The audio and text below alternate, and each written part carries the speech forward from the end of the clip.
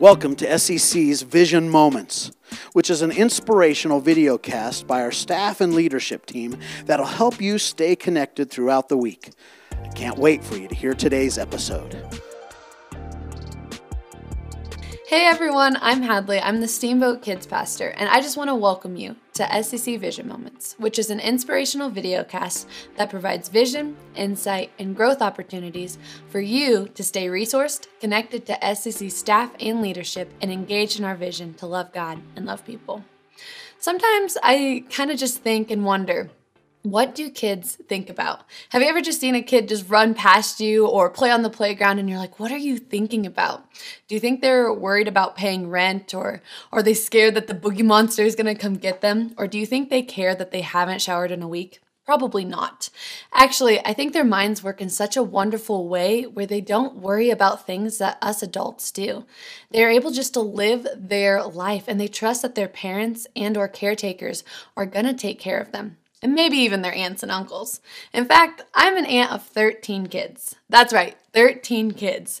No, they aren't all from my sisters, but my cousin Christine has 7 kids in total.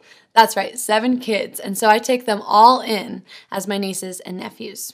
And if you know me, you know that I absolutely, positively, 100% completely adore my cousin Christine, and I love going to her house.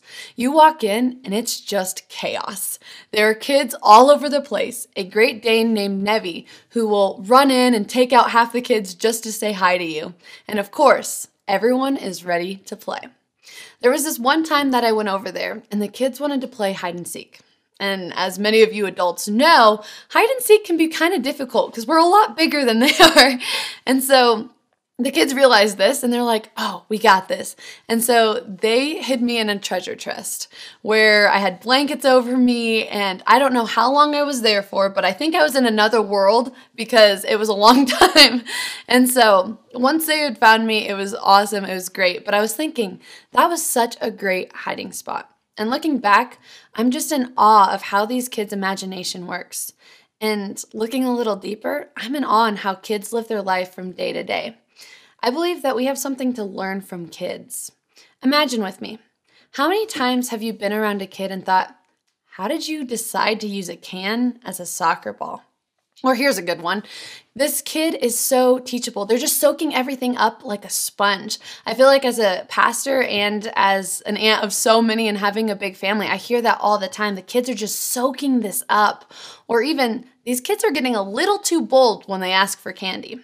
In Matthew 18, 1-3, it says, "At that time the disciples came to Jesus and asked, 'Who then is the greatest in the kingdom of heaven?' He called a little child to him, and he placed the child among them.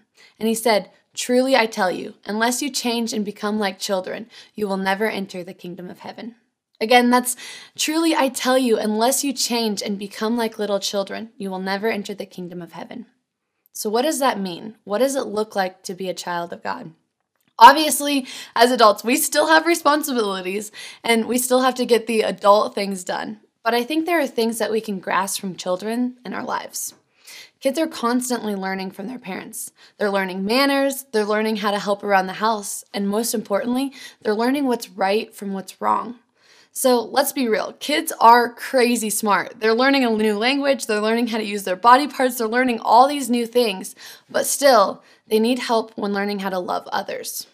Also, they're so bold. Have you ever wondered how kids just ask their questions? They just come straight out and they're not afraid to ask anything. And sometimes it can be scary. But most importantly, we hear things like, are we there yet? What's this? What's that? How does this work? What's going on? Sometimes they ask things like, why do you cry when you're happy? Kids aren't afraid to ask when they don't understand why. And I think one of my favorite things about kids is that they love simply. They love in a way where they don't want or need anything in return. When they do things that are sweet, they do it because they want to see you happy. They're doing it out of the pureness of their hearts. And as children of God, I think this is what God wants from us. He wants us to be teachable. He wants us to be quick to forgive. He wants us to trust His plan and His timing in our lives.